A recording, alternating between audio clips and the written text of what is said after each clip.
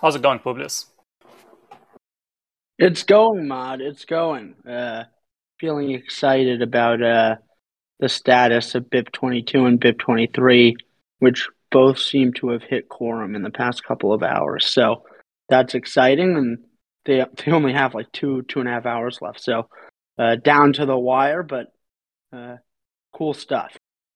Yeah, I'm glad to hear that and see that as well. And I guess maybe bid participation would be one of the topics that we can discuss today as well.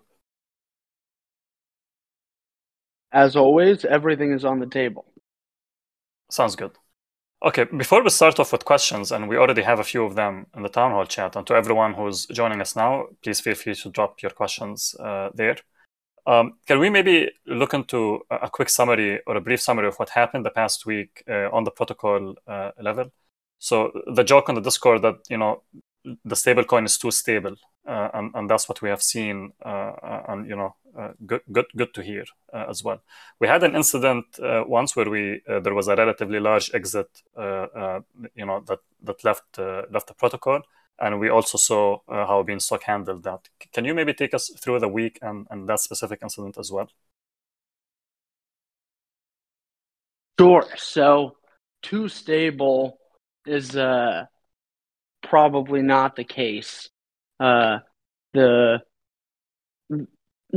in terms of good, better, best, the thing that's staring us in the face is that because you have a fee in the Bean 3 curve pool, that there is some friction around maintaining a perfect peg. So while the delta B has been very close to $1 basically every season within a couple of thousand, with the exception of that one season that you mentioned, it's been a low volatility couple of days. And nonetheless, the bean supply has continued to grow slowly but steadily. There have been mints relatively consistently, and I think generally low volatility positive carry is the name of the game. So an exciting week overall, and as we've spoken about, the longer the contracts are up and running, the better we can all feel about the model and the security of it. But this is a long-term game, so we're only about a little over a week into this collectively. Now, there was one exciting event, which was that there was a large withdrawal of around 2.5 million BDV, most of it in liquidity, from a single wallet that was that the money had come in after the replant.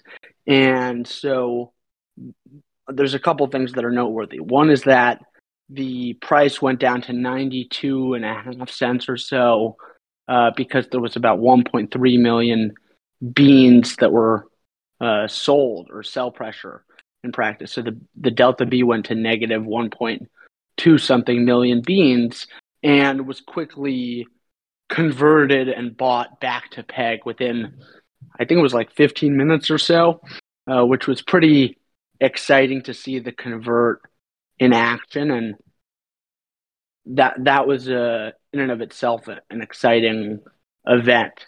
Now, the reality is that the system did mint like 200,000 soil, I think it was, and we saw that soil quickly get sown. But the reality is that since the price had already returned to $1, the system probably didn't need to issue that much soil.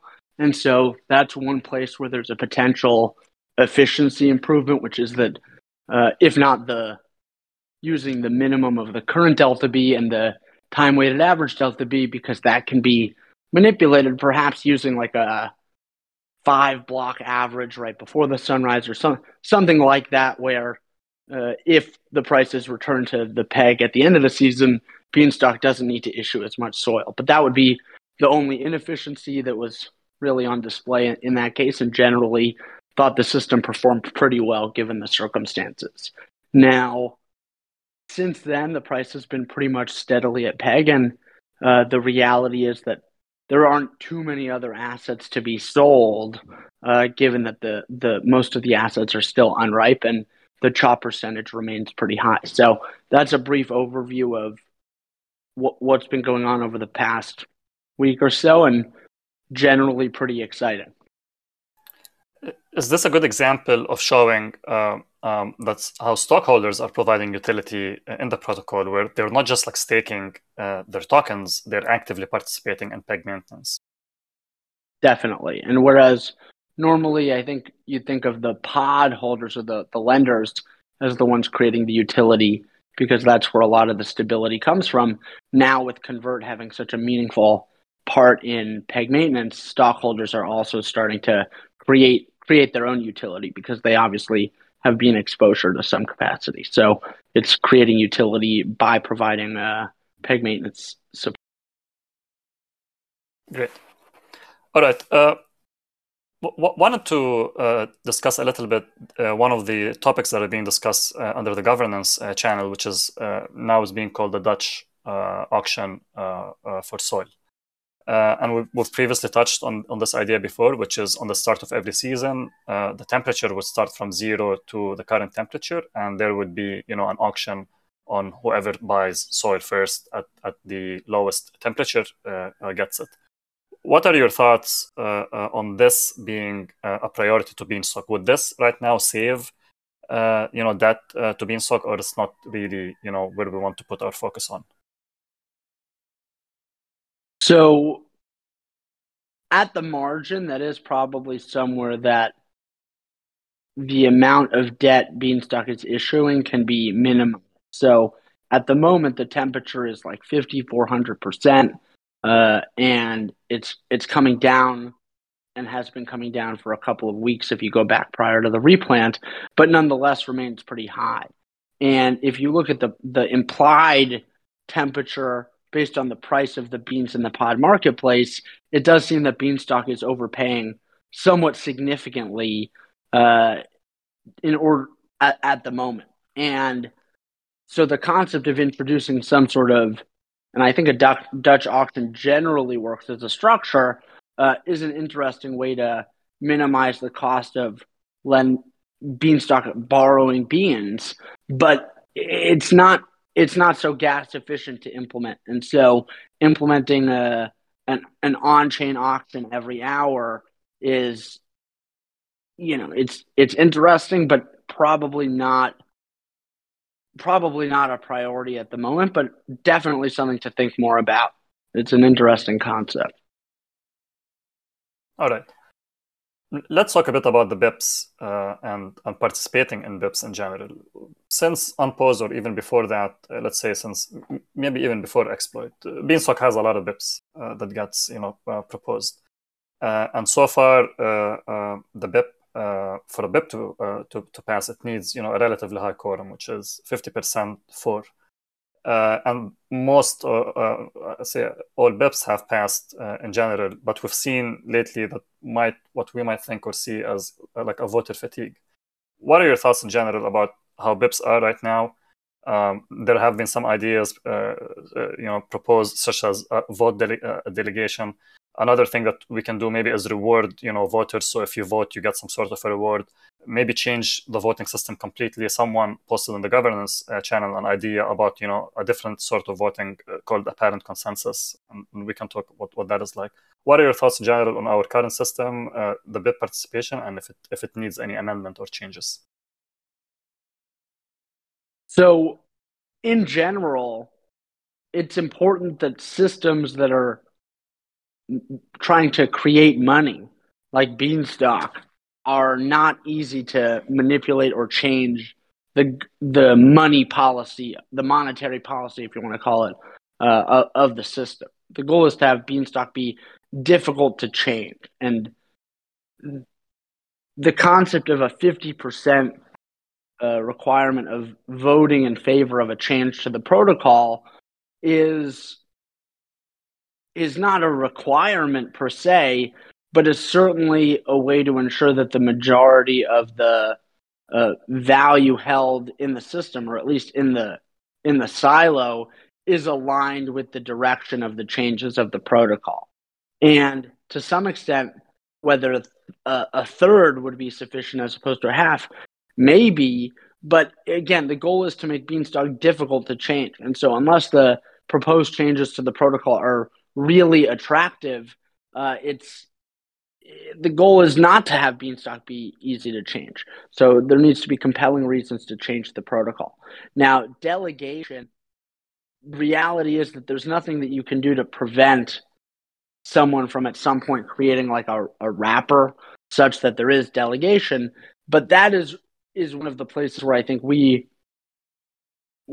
very hesitant to encourage that in any capacity, because at some point then you do have a centralization and decision making. And while it may encourage higher participation in terms of total stock, it's likely going to encourage much lower participation in terms of users and significant stockholders that are paying attention to governance closely. So historically, perhaps with the exception of a couple of BIPs, it doesn't seem like participation has been the main issue.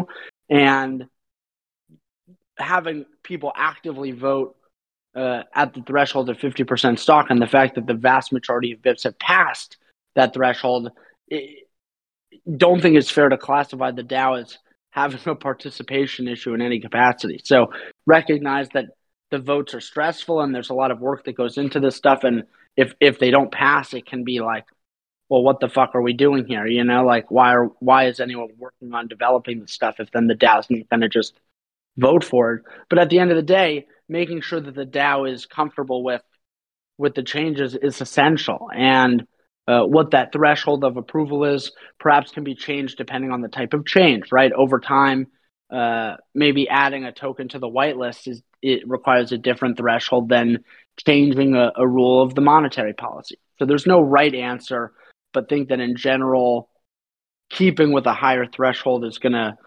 help ensure the integrity of Beanstalk and of Beans as money. What about rewarding those who vote? Can we think of voters as also like participants, and the protocol will reward you if you vote? Is this something? Well, there's a couple problems. One is if you have permissionless governance where anyone can propose a BIP, now anyone can propose a BIP and then vote for a BIP or vote against a BIP and collect some sort of reward from the system. So the question is, well, what BIPs are entitled to rewards? And that's where you start to lose the permissionlessness. So not sure that's so easy to do. Yeah, that's a very good point. All right, we can start with some of the questions. And we have a comment on an earlier thing that we discussed, which is, I think, the gas and how gas intensive a Dutch auction would be. And Alex proposes a solution that the function can just read, the time of the season, so it doesn't have to like actively calculate. Okay, Xsalad asks, do you have like a simple explanation of how the A parameter in the curve pool impacts the delta, and how that would impact also minting? Sure. So in practice, the A parameter determines how close to a constant product or a constant sum the invariant on the curve pool is. And the higher the A parameter, the closer to the constant sum formula the pool is. And what that means in practice is that when you have a higher A parameter, given an imbalance in the pool as a percentage of the pool, the price is going to be closer to the peg. And for a lower A parameter, given that same ratio in the pool, you're going to have a price that's further from the peg. And so the question is how to have the price change in line with the ratio in the pool, and whether you want the price to be sensitive to changes in the price, changes in the ratio of the pool or not. And there was a lot of discussion that happened around what was the appropriate A parameter for the Bean 3 curve pool, and an A of 1 was selected, which is slightly more concentrated around the peg than is a constant product pool, but not by much. And in practice, that means that there is a decent amount of Bean price volatility for a given ratio in the pool or imbalance in the pool. And the fact that the Bean price has been so close to the peg, despite having a relatively low A parameter is very encouraging from a peg maintenance perspective. So if there had been a higher A parameter when that $2.5 million withdrawal of LP came, a higher A parameter would have resulted in a lower deviation in the price, which would have made converting less attractive. So one of the benefits of having a lower A parameter is that converting is attractive for stockholders, and there is a way to make additional stock by participating in peg maintenance actively. And as we were talking about earlier, when you consider that there's a fee in these pools, having a lower A parameter where you have more price volatility can help offset the fee, the friction from the fee around converting and peg maintenance. So a lower A parameter is helpful for a lot of different reasons, particularly when you consider that Beanstalk is trying to oscillate the bean price above and below the peg, not have it just stay flat, slightly above or slightly below the peg, like a lot of other stable coins. Okay. Harry asks a few questions. Maybe we can take them one by one. Starting off with the Bean ETH pool, when that is introduced, how will the delta be calculated or derived across the different pools? So it's likely to be a similar calculation to the one prior to the replant for the Bean ETH pool, which is the ratio of beans to ETH relative to the ratio of USDC to ETH in another pool. And that will be the way to figure out whether the price of bean is too high or too low relative to ETH and by how much in the pool. Okay. Second question is about the Beanstalk DEX. So last week we had a good overview. Harry is asking if you can summarize that again and then include if there have been any new developments to the Beanstalk DEX. So at a high level, the DEX is going to be, we think, a liquidity vacuum within crypto. And the reason for that is that there's so much friction around trading at the moment as a result of trading fees that don't need to exist. And when you consider that beans, due to their positive carry, are the most attractive stablecoin to have different assets trading against, when you combine liquid pools with zero fees, using a Beanstalk native DEX becomes quite attractive. So there's not too much to give in terms of an update. Development is well underway on the first pool, which will be a constant product pool of Bean ETH. And from a lingo perspective, thinking of calling them wells instead of pools. And the concept there is that wells constantly replenish, and particularly replenished when there's rain. And when there's rain, there are beans minted, and the beans are constantly replenishing the well. So that would be the only update, and it's not really a substantive one, but nonetheless, we like continuing to play on the metaphor. I look forward to how well becomes a coin in DeFi. Any updates on Root? Mr. Manifold, you're in the audience if you'd like to come up and share that. Let's see.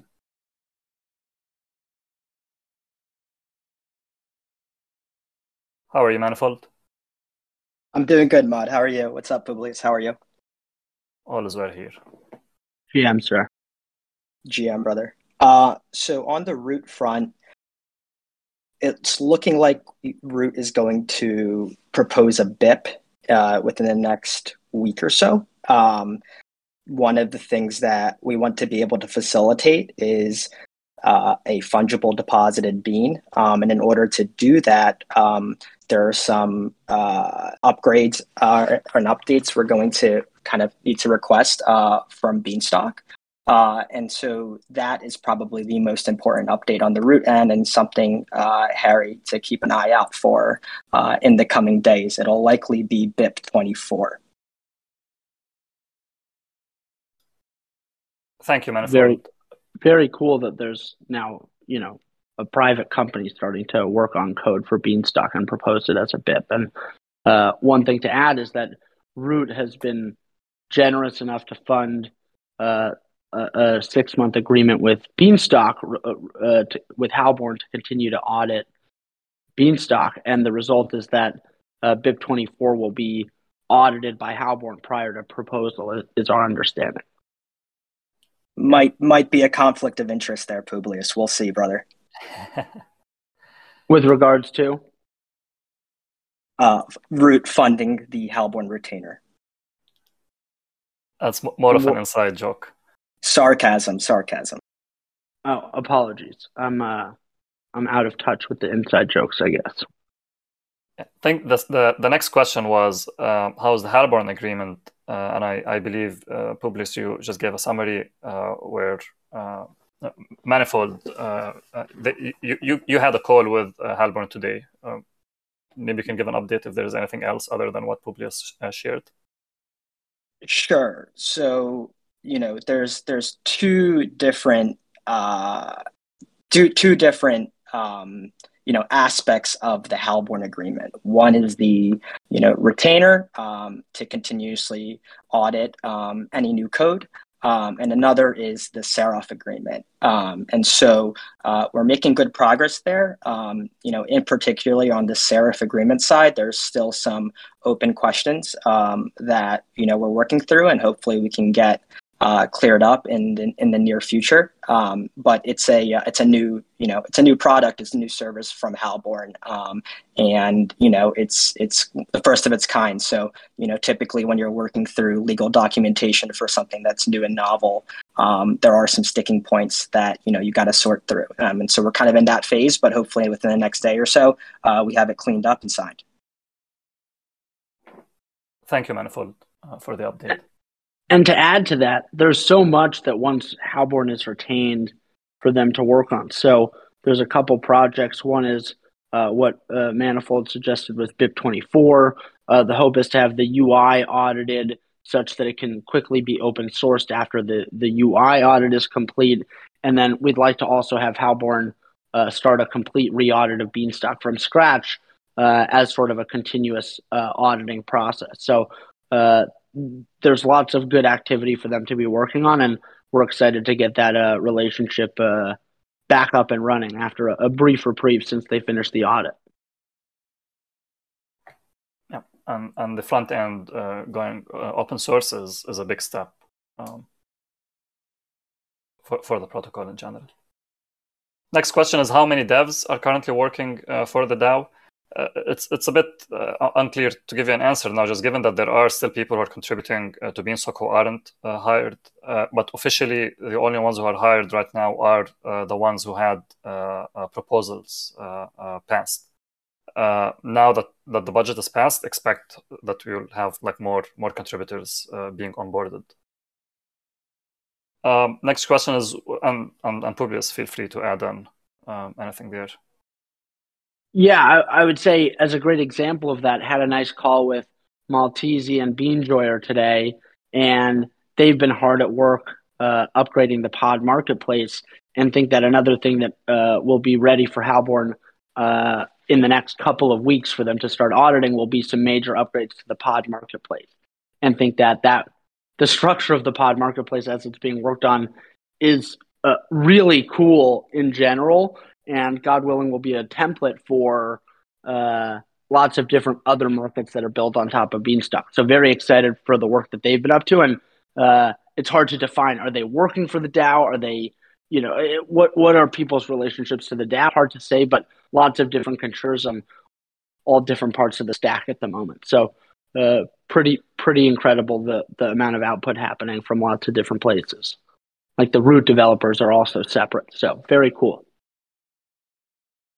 When can we expect a variable APY on the website? Don't think I'm the right guy to answer. Chad, feel free to answer it if you would like to. Might have a bit.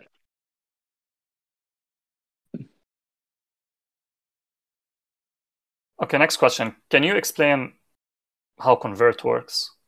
What happens when you convert when the price is above 1 or below 1? So in practice, the way convert works is it changes the ratio of your position of beans and LP tokens within the silo. So LP tokens are a portion bean and a portion of assets that are not beans, whereas deposited beans are entirely beans. And so when the price is too high, you can convert your beans into LP tokens, which are part beans and part not beans. In order to get the part that's not beans, beans are sold. So when converts happen above the peg, beans are sold and by the protocol and converted into LP tokens. Whereas when the price is below $1, beans don't need to be bought. And in practice, the thing to note about Curve is Curve supports adding LP tokens, adding liquidity on either side. So it's not that beans are actually sold into non-beans, in this case 3Curve, but in practice, the conversion has the effect of lowering the delta B in the pool. So in practice, the beans are just added to the liquidity pool. And then vice versa, when the price is too low, beans are just removed from the pool. So you have these LP tokens that are a ratio of beans and 3Curve. And when the price is too low, that means there's too many beans in the pool. And so when you convert LP tokens to beans, beans are just removed from the pool. So at its base level, a convert is just adding beans to the pool or removing beans from the pool. All right. Chai Kitty asks, the idea of having grown stock is to retain or to introduce an opportunity cost for those who want to exit the silo. Given that unripe assets are anyways vested and have a high penalty, why still reward them with grown stock? So the concept is that unripe assets should continue to function as normal deposits, with the exception of the goal being to prevent them functioning as exit liquidity. So the top percent is designed to highly align the incentives between those purchasing fertilizer, effectively recapitalizing the unripe assets, and those with unripe assets. Where if you have unripe assets, the value of the unripe assets may be increasing as fertilizer is sold, but you're not able to sell against those people that recapitalized until they have been paid back as fertilizer fertilizes sprouts. So it's a question of incentive alignment, but there's no reason to additionally penalize those people with revitalized stock and seeds and unripe assets because of the fact that they had assets in Beanstalk before the exploit. Next question asks, what's the relationship between the Bean 3Curve pool and the amount of fertilizer sold? Why does the amount of fertilizer changes when there are changes to the Bean 3Curve pool? So it's not that the amount of fertilizer sold changes, it's that the amount of fertilizer that can be sold will change. Now, the concept is that the protocol is trying to recapitalize the $77 million in liquidity that was stolen from the protocol. But in practice, the way that it was implemented is that it's looking to recapitalize a fixed amount of LP tokens. Now, the amount of LP tokens that the amount of fertilizer that needs to be sold in order to create the right amount of LP tokens changes as the ratio in the pool changes. Does that make sense? Yes, and if that wasn't clear, please ask us and we'll follow up or expand on the answer. Next question asks, what are the priorities for Beanstalk farms and maybe Beanstalk the protocol in general for the next 3 to 6 months? So there's lots of different good stuff going on, and recently had a call with a lot of the people at Beanstalk Farms to try to get an understanding of that as well. And it seems like there's a lot of different work happening on the UI to get it fully up to speed and add all of the functionality for the new version of Beanstalk, and similarly getting the subgraph up and running to support the UI, and having both the subgraph migrated to the decentralized graph network and having the UI code open sourced after an audit. Those are major projects happening at the moment. Additionally, There's a lot of work happening for protocol development at Beanstalk Farms, particularly the starting to work on the decks, the converts associated with that, and all of the necessary support around that. And then there's a lot of different work happening to organize with Halborn, the Seraph BIP, putting together the playbook, as Seraph calls it, around that structure and getting that up and running. And then as well, trying to coordinate a lot of different stuff with the different participants in the Beanstalk ecosystem, like Root, like some of the permits that hopefully Beansprout is going to work on. A lot of different stuff for Beanstalk Farms to sort of coordinate to make sure that everything is up and running and that the UI is functioning as well with all these changes happening. So lots of different moving pieces to coordinate. And perhaps I'm not the best person to speak on this. Perhaps some of the people on the Beanstalk Farms Council want to come up and talk about what they view as the priorities for Beanstalk Farms. A follow-up to that question is, in specific, what about business development? I think Root has a lot to add to that. I think Beansprout is really going to hopefully continue to be the hub for that and function as a seed or incubator for lots of different projects and businesses to start to build on top of Beanstalk. So Root was a great example of the success of Beansprout I almost said last year, but prior to the exploit and prior to the replant, and Root continues to, or has started to really pay dividends for Beanstalk, and is evidence that the funding of Beansprout has been very productive, and hopefully other projects will start to grow out of Beansprout as well.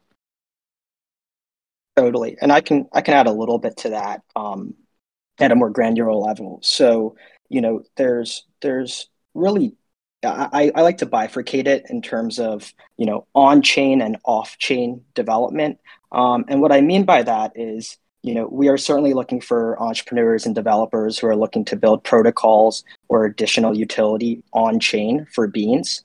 That's incredibly healthy, and it's needed to drive demand. But also equally as interested in the development of a BDV economy that potentially has real world assets or underlying cash flows for businesses that are off chain, in which these assets or businesses operate a portion or all of their books, hopefully, in Beans. And I think both of those things are equally important. And so hopefully over the next 3 to 6 months, we make significant progress there, and can fund and support and provide resources to teams and individuals who are entrepreneurial and want to go out and operate within a BDV economy. And that's really, in my opinion, what starts to make this economic engine really tick.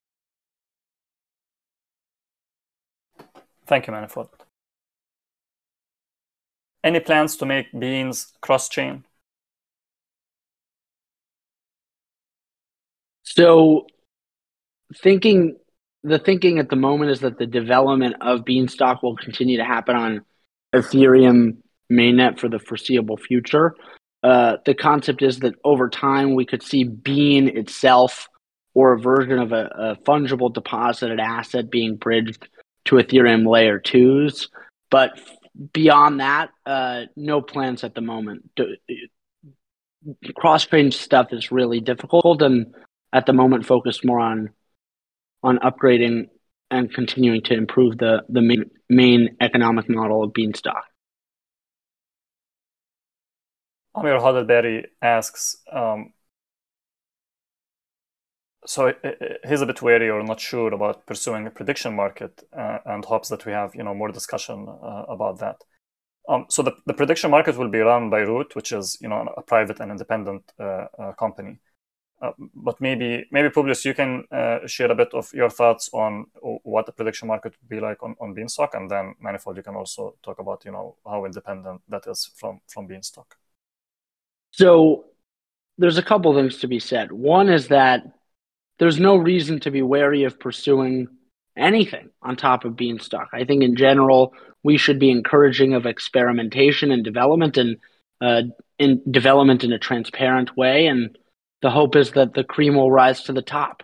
So in general, I think being wary of development is not the right attitude.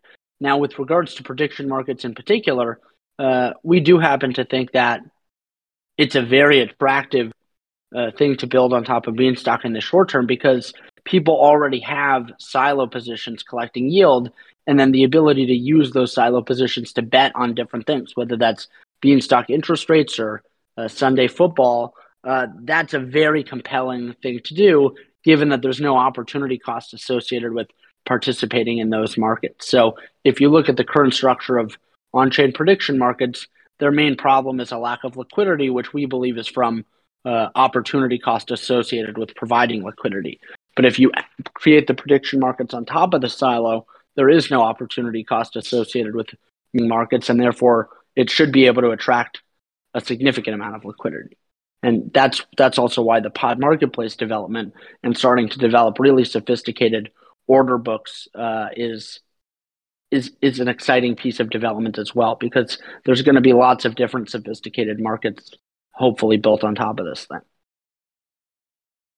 And agree with all that. Hodlberry, a couple comments that I would add is that we're dealing with permissionless on-chain technology, and so kind of like Publius mentioned, really anything can be developed by anyone on top of Beans, and so there's nothing really stopping anyone or any entity from pursuing or developing a prediction market, and so again, we think that it's something and worth pursuing for all the reasons that Publius mentioned. But also notable is that Beanstalk Farms or Beanstalk isn't investing anything into it from a development perspective, from a financial perspective. The sole purpose really of these prediction markets at a high level is to facilitate demand for beans, because we think it'll be a good product. So hopefully that helps ease some of your concerns, but just thought I'd add that. Thank you for the answer. Xsalad asks if there is like a default day rate or a fee for contributors, thinking that why would we have some contributors like paid and others who aren't yet. So right now, no one is paid Xsalad. The proposals that have passed were passed for the Beanstalk Farms committee, where anyone can propose to be on the Beanstalk Farms committee. But the idea of the committee is for it to be able to then hire contributors. So now that the budget passed, expect everyone who's not yet 2 more hours, just under 2 more hours, but hopefully they will pass. Yeah, when it hopefully passes, then Beanstalk Farms will be able to onboard the other contributors so that they're all paid. So right now no one is being paid, but in the future hopefully everyone contributing to Beanstalk will be paid. With regards to a grant, there is a community grant program that hopefully will also be introduced on passing of the BIP, and then that will be have more of that free, let's say, fee or daily rate based on like on basis projects, let's say. A question on why are unripe assets allowed to be converted? The concept is that the liquidity in the unripe assets is locked within Beanstalk. It can't be withdrawn or sold, or the vast majority of it can't because of the chop rate. But nonetheless, it's either liquidity or beans. And the people that are, let's call it stuck in the silo, those people are highly incentivized to help maintain the peg, because the more that Beanstalk is able to maintain the peg, the more likely it is that they get paid back. So it's highly aligned for those converters to be able to help participate in peg maintenance. Saruchad answered the earlier question about having a variable APY on the UI, and his answer is that generally speaking, the minimum number or days that we want to show an average for is 30 days. So just given that Beanstalk unposed, we don't have that much data to show. So after 30 days, we might hopefully see an APY on the UI. Binology asks, why did the pod line go from 690 million to 745 on April 9, because he didn't see a big price dip or anything like that. He feels like he missed something, and I think you did indeed miss something, Beanology. We kind of touched on it earlier on, but Publius, you might give a quick answer. So this was the result of the season where there was the LP removal of 2.5 million beans or so, and the result was that the time-weighted average price for the season was significantly below $1, and even though the price wasn't significantly below $1, the delta B was something like minus 200,000, and therefore there was a significant amount of pods issued. That goes to our comment from earlier that perhaps using some sort of minimum between the current delta B or something close to it and the average over the season is a better way to issue soil. Benjamin asks, and this is more of a topic that has been discussed. You got to finish the name. It's a great name, Mod. Come on. Benjamin Stalken. It is a good name. So Benjamin Stalken asks, and that's a topic that has been discussed in other channels, which the overall topic is how can we reduce Beanstalk's debt? And in this example, it says what we can do is have pod holders exchange, their pods for a certain amount of stock that's minted by the silo, let's say, or the protocol. What do you think about that, Publius? So, as a principle, there's no stock that's ever issued without beans associated with it, and therefore probably doesn't make sense to do that. Separately, it is interesting to think about other ways for Beanstalk to minimize its current outstanding debt obligation, but it's hard given the nature of the first in, first out structure to really do that, and trading pods for stock isn't very effective because of the fact that stock is currently only issued if there's underlying BDB. Discus 2 follows up on his business development question, and he says that it seems most of business development is outsourced or aspirational. So there is... Sorry, go ahead. Sorry to cut you off there, Mod. So I guess what I would say to that, Discus 2, is, when you refer to outsourcing, what I in my head imagine is, independent teams and entrepreneurs building on top of Beanstalk and or denominating portions of their balance sheets or all of their balance sheets in beans. Consider the US dollar. There's healthcare businesses running on US dollars. There's real estate businesses running on US dollars. There's agricultural businesses running on US dollars.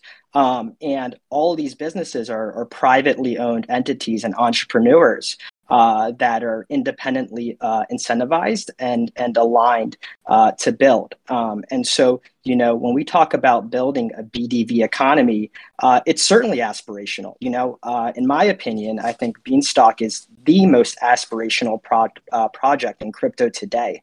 And so, I think you're spot on. It's absolutely aspirational, but, we're trying to merge, aspirations with reality here. And that's really the only way that, Beanstalk, which is a credit-based issuer of fiat money, is successful in the long term and grows sustainably with real underlying cash flows, with real on-chain usage that is sustainable.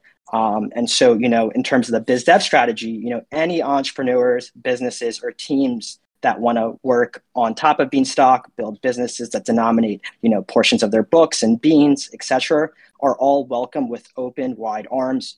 We want to work with you. Our message is clear. We want, hopefully by this time next year, there's 100 independent teams working in and around Beanstalk. Hope that answers that, Discus 2, and feel free to follow up on that if it's not.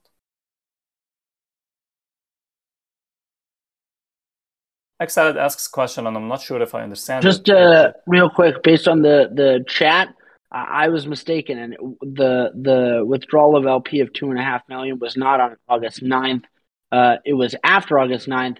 There was a separate period on August 9th where the delta B was negative, and Beanstalk issued around 1 million new soil based on the chat, but got a little confused with the dates there. Apologies for that.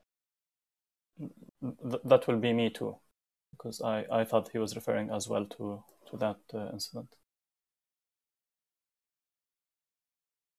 Exiled asks, and I'm not sure if I understand you correctly, which is what impact does the Ethereum upgrade have on Beanstalk? As far as we understand it, not too much, particularly given that there's no Bean ETH pool. Perhaps it would be a little bit more interesting if there was a Bean ETH pool and then Beans on the fork, the proof of work version of Ethereum had some liquidity against it, but it seems like the Beanstalk that will thrive will be whatever chain the 3 curve has value on. So therefore, the assumption is the proof of stake chain will be the one with value. And it is just worth saying that it's a suboptimal situation to be in, that the chain that Beanstalk lives on is sort of at the decision of other entities and centralized entities. But over time, perhaps as Beanstalk scales, stockholders will have more of a say in these types of decisions.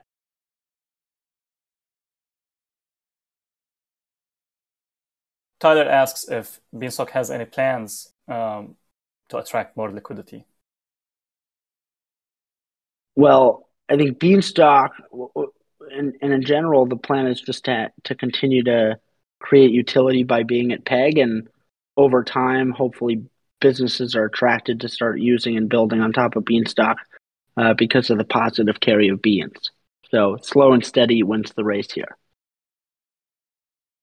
Nasdaq wanted to follow up on how the delta B works. So the delta B is time weighted, and given that we in some seasons we're at Peg towards the end of the season. Yeah, so the delta B for the minting of beans and soil is time weighted over the course of the season. Yeah, I'm not sure if there is a question, Nasdaq, but yes, it is time weighted.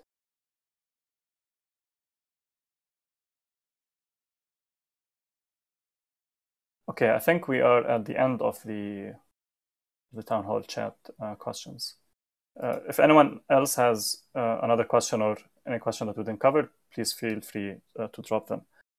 Publius, I wanted to go back to the earlier question, which was reducing debt or the idea of reducing debt. So maybe reducing debt through stock is not a good idea. What about reducing debt in general, or having like some debt buyback program? Is this beneficial to Beanstalk, do you think? Or Beanstalk doesn't care, just given that the debt is always doesn't have a maturity date? So in theory, it's good to reduce debt, but in practice, not sure how it would actually be done. So the main issue is that the pods are redeemable for 1 bean each, and so the question is if Beanstalk is going to now borrow beans to pay off pods, Beanstalk, if it has to issue more than 1 pod to borrow a bean, i.e. pay any interest, then its total debt level is going to increase. And given that none of this debt has a maturity date, there's no reason for Beanstalk to really roll that over. So perhaps the only thing that might be interesting is if Beanstalk had some sort of bid on the pod marketplace where it was always willing to buy pods at some sort of premium relative to the current temperature. So, let's say right now the temp is something like 5,400%. Therefore, Beanstalk is willing to buy beans on the secondary market back from anyone for less than 1.5 cents, which then 1.5 cents per of beans per pod, which therefore it's like, and perhaps Beanstalk would only be willing to do that when the price is above 1. So therefore, Beanstalk is maybe it doesn't even need to happen only when the price is above 1, but the concept is that would be a way for Beanstalk to reduce its debt level. But other than that, not sure what there is to do there. Okay, and this idea can continue developing. Maybe as more and more people discuss it, we might come up with a better version of it. Okay, I think we're at the end of the town hall questions. Publius, as always, thank you for your time answering all of these questions, and thank you, Manifold, for coming on stage and also answering and taking on these questions. Thanks for hosting, Maud.